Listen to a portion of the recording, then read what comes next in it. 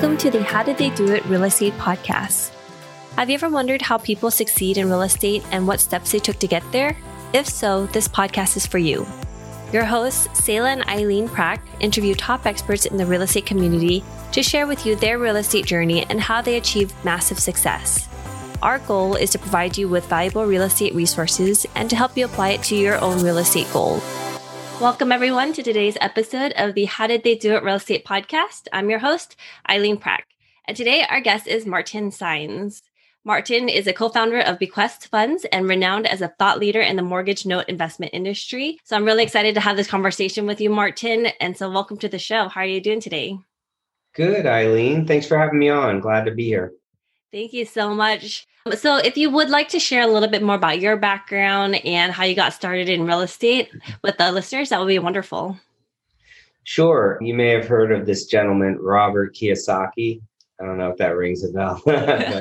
Just a little one. Yeah. You haven't heard that one before or have. So anyway, in 2004, I had been fired from my corporate job. And my wife and I were really just kind of looking for, doing for ourselves, looking to go into business for ourselves. So I stumbled upon Rich Dad, Poor Dad. And really, I just started a lifelong journey from that point into self-employment, into real estate investing. And so we ended up buying our first commercial property in 2009. And starting a company in 2005. And so that's really how I kind of got started. Awesome. And so in 2009, you said you bought your first commercial property. Can you share a little bit about how you got started in it? How do you find it? Yeah. If you can provide a little bit of the details behind that. Sure. So one of the takeaways that I learned from educating myself in the real estate investing world was that you really needed a business. You needed something that was going to be delivering cash flow to you that can support your real estate investing endeavors.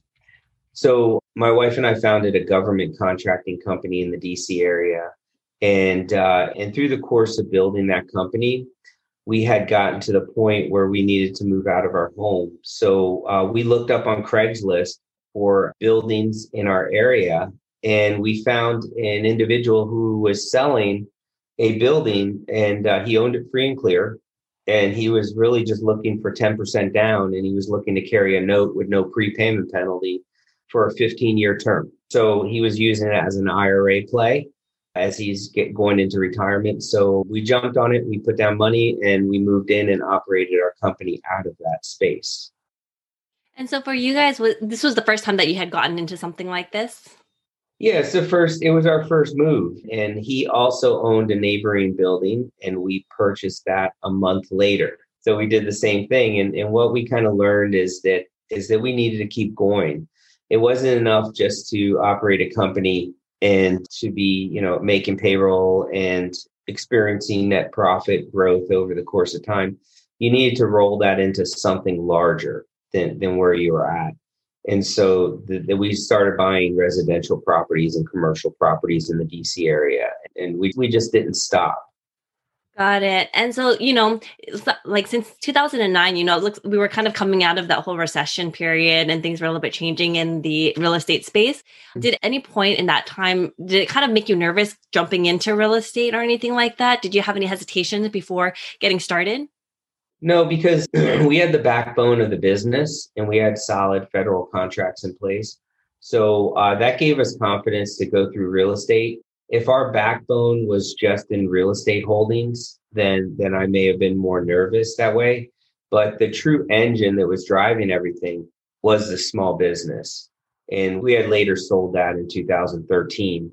But no, that definitely gave us confidence. So after that, you said you had gotten to some residential properties after that. And so was that all, that was primarily like the single family homes? And was it like short-term rentals, or were you guys buying and holding long-term? Yeah, buying and holding long-term. We still, I live in Sarasota, Florida. However, I still have the properties in the DC area. We've since relocated the company down to Florida. And I have to say, though, that I did find over time that was very small thinking, just kind of building a portfolio of residential properties. And there's so much more to real estate investing. And that's when I got into mortgage note investing in 2013 and really just made my home there. Got it. And then can you share with the listeners a little bit? Can you give a background of mortgage notes investing and then just what's the basic foundation of it, or the entire premise? Sure. So there's various types of cash flow investing, paper note investing. But for the purposes of our conversation, we're talking primarily bank originated paper. So someone goes into a bank, wants to buy a home, they take out a mortgage loan, and a portion of those mortgage loans on the bank books go into default at some point in time. So 4% of all mortgages originated go into default. And so it could be due to divorce or health or job loss. And so what banks and other lending institutions do at certain points is they bundle these defaulted mortgages into tranches and sell them into the secondary mortgage market space to hedge funds. And hedge funds will go take those defaulted mortgages and they will make contact with the homeowners, create loan modifications, work with them to get paid off, reinstatement, and other resolutions. And once those get performing, then they get sold off into an income fund like Bequest Funds, which is I manage and represent. So I actually own a hedge fund with my partner as well as an income fund. And we have about several thousand notes in play at any given time. So what was it about it that made you want to get into the mortgage notes investing side of real estate? Yeah, so what I learned in 2013 is up until that point, I had just been about earning money. I had been about really more on the materialistic side, and I was very kind of short-sighted. So I never really was focusing on my spirituality. So 2013, after we sold the government contracting company, I really found a relationship, spiritually speaking. And from that point, I changed my perspective to be of service to others. And that became, really my mantra that I've lived by. And so through mortgage note investing, buying one single family home here and there, is great. And it's a good annuity play, but it's not really serving on the level that I needed to serve at. And so I found I could do that with mortgage notes, whereby I can buy these mortgage notes at a discount and help the homeowner stay in their home by giving them a loan modification, whereby I'm making certain concessions so I can ensure they can afford the payment I'm going to give them, and they can maintain staying in their home while I'm receiving cash flow over a 20, 30-year time period. So buying a mortgage note, 20, 30 cents on the dollar, modifying it at 80 cents on the dollar or at par, and just kind of replicating that process. Got it. And so is it a little bit more of a hands-on types of investment where you're managing it constantly on a constant basis, or is it a little bit more hands-off, more of a passive type of income? Yeah, so yes and no. It's a lot of individuals that come into the industry, they think it's passive, right? They think paper, they think bank, they just go and create a loan, or they modify a loan and payments just magically come in for 30 years, a 30-year time period. But really, it's equivalent to what you do when you rehab a home on the real estate investing side. So you have to, you have to go and rehab the asset. So that's work. Instead of the asset is the borrower, the homeowner who's paying. Work with them and get them back on their feet where they're paying. And then you need a property manager. So you need an asset management team that's going to oversee those assets and ensure that they continue to be performing. So there's work on that side of the fence. Now, it is passive on the other side in that the Bequest Funds is an income fund that pays a 9% annual pref, and payments are made to our investors on a monthly basis. So that is a set it and forget it. So actually a good concentration of our investors in our income fund, it's a $50 million income fund, 506C Reg D fund. A majority are actually successful real estate investors that want to offset all the active, rigorous efforts towards income with something more truly passive. Got it. And so what types of exit strategies are there for mortgage notes investing? And how long is a typical hold time period? Yeah, so it's really how long you want it to be. And with the hedge fund side, where we buy distressed paper, it used to be where before we launched Bequest funds, we would buy these mortgages, get them modified, and then resell them to recapitalize. But over time, we just started collecting and building a portfolio of these performing mortgages.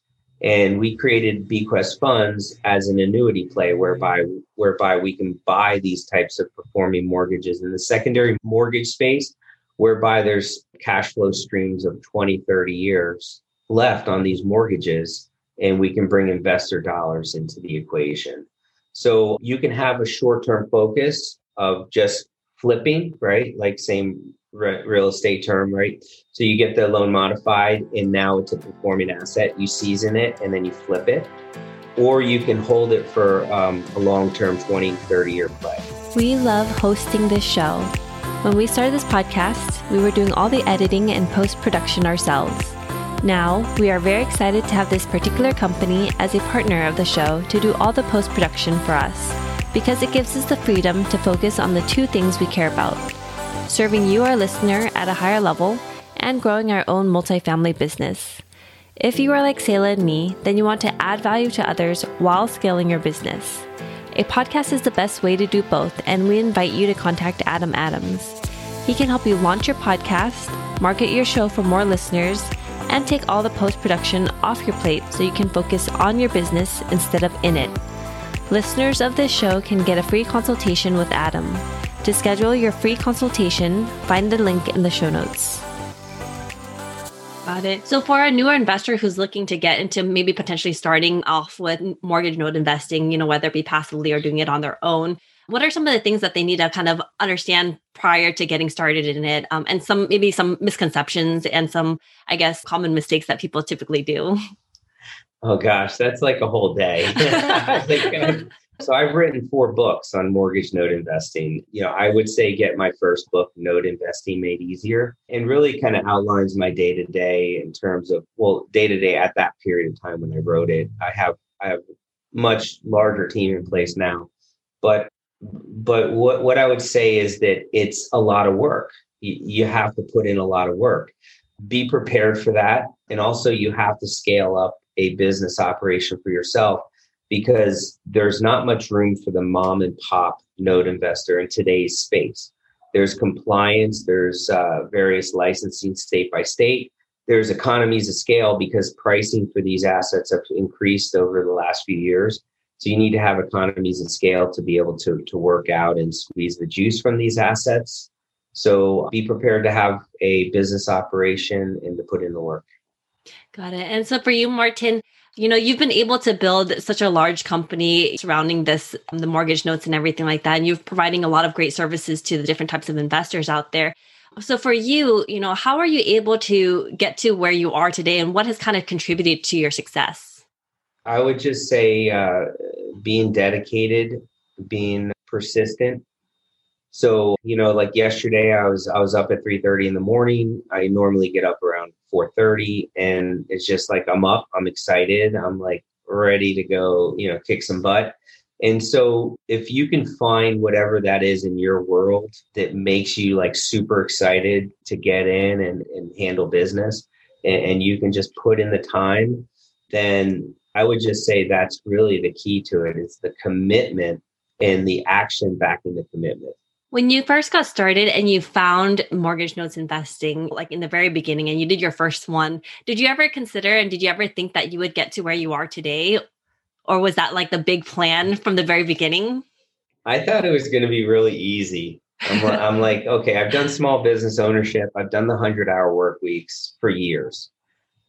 I've done, the buy and hold landlording, which wasn't much work with a lot of these commercial spaces. However, it wasn't as much cash flow as I had anticipated. So I kind of didn't see the money that met my financial aspirations. And then I got into mortgage notes. I thought, oh my goodness, this is going to be super easy. Just go buy a note, talk to a borrower. And I just found all levels of complexity with mortgage note investing. It's a whole chess match that goes on. So there's much more sophistication in it than on the real estate side, in my opinion. Got it. And so for you, Martin, what is next for you and what are you looking to do? Yeah. So, growing, we have our hedge fund. We're actually just closing on a 500 mortgage note trade in the next few weeks. So we're hiring about 3 people right now as we speak, building out our income fund, which is we're raising about 15 million this year for that. That's going well. And so what I would just say is just building out our operation, hiring the right people. I'm now focused more on like the operation side, how does the operations manual look?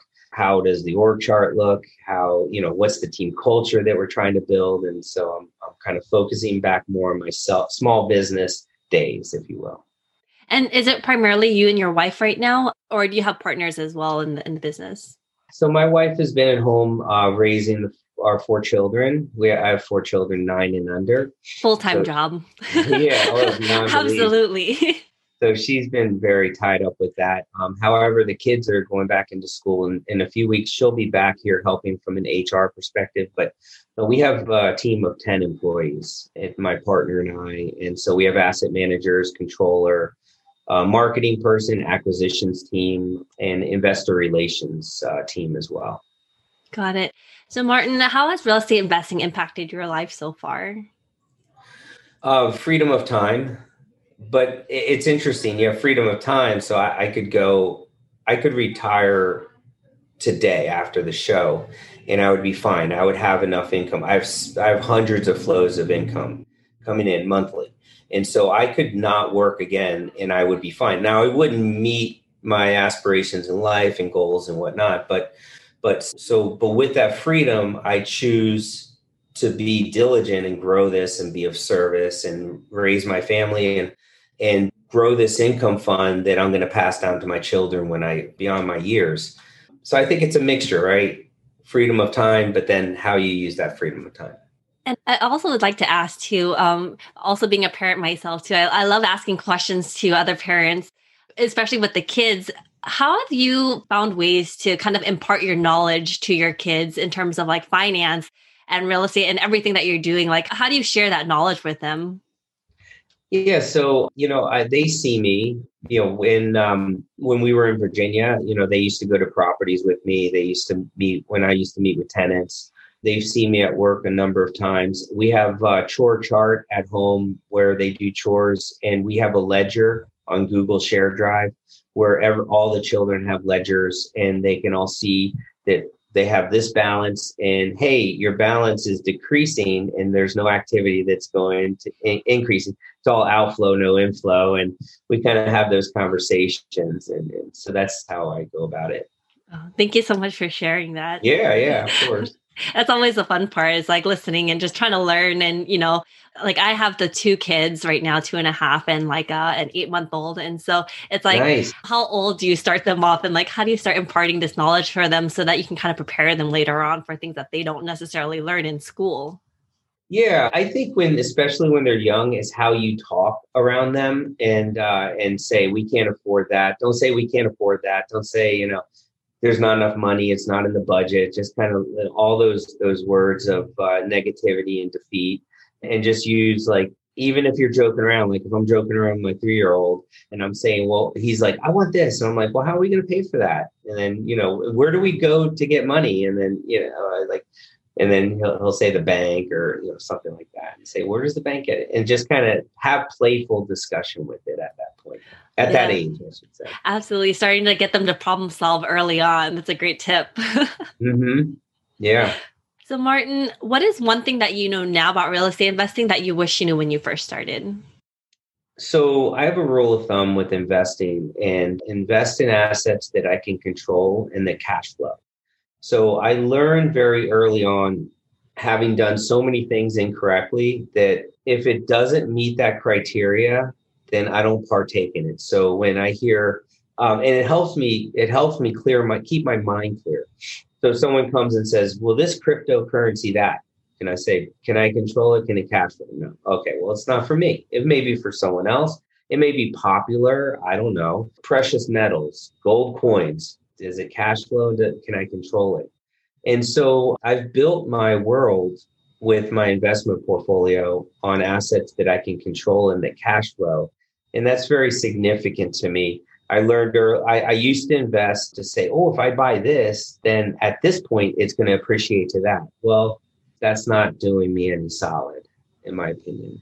Got it. And so did you establish that criteria when you first started, or was this something that kind of developed over time? I think I developed around about 6 years ago. I used to look at some properties and I just say, well, they're putting in a new road here and they're doing the city's doing a divider and an overwalk bridge. And I go, oh, this surely has to do this. And we bought a property that was supposed to have this town center with the train station. And sure enough, we bought the property and the train station and town center got delayed like 5-6 years. And if it's ever going to happen. And so it's just speculation. I think a lot of people, and I say this with humility because I've done so many mistakes, a lot of people invest based on speculation, emotion. But if you just say, hey, can I control the performance of this asset? And will it pay me money monthly? And if the answer is no, then I would pass. And so, Martin, for you, are there any tools or techniques that you've used that have helped to improve the efficiency of your life and your business that you can share with us? Yeah, build a team. And there's so much hype, in my opinion, around solopreneurs and working out of your basement. And, you can kind of build it out of your home. But in order to create true wealth, in my opinion, you need a team. You need employees. You need 1099 support. You need strategic partners. You need business partners and vendors that are really close to you. And so I would just start with the end in mind. Like, how does a business need to look for it to sell at the price you need to sell down the road? What's the exit? So not what's the exit of the node, right, as much, but what's the exit of the whole operation? And, if you're still in your underwear at home, banging on your computer by yourself, you're not going to grow something massive over the course of 10 years doing that, in my opinion. Thank you so much for sharing all of that, Martin. I really appreciate that. Yeah. And so if our listeners wanted to find out more about you and what you're doing in this space, where's the best place that they can go find more? Yeah. So they can send me an email at martin@bqfunds.com. And I can send them an ebook. We have a free ebook that we send out to a lot of folks, and they can reach out to myself that way. So it's martin@bqfunds.com. Awesome. Well, thank you so much, Martin, for coming on and sharing all of your experience and the knowledge in this space. I really appreciate that. Yeah, you're most welcome. I enjoyed our time, Eileen. Good luck with the kiddos. Thank you so much. And thank you for listening to our podcast today, brought to you by Bonavest Capital.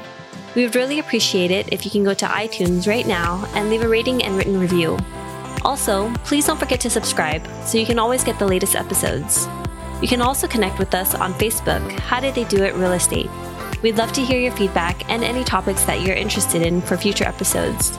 Lastly, to learn more about us, you can go to bonavestcapital.com and fill out the Contact Us page so you can speak to us directly. Nothing on the show should be considered as specific personal advice. Please consult your legal, tax, and real estate professionals for individualized advice.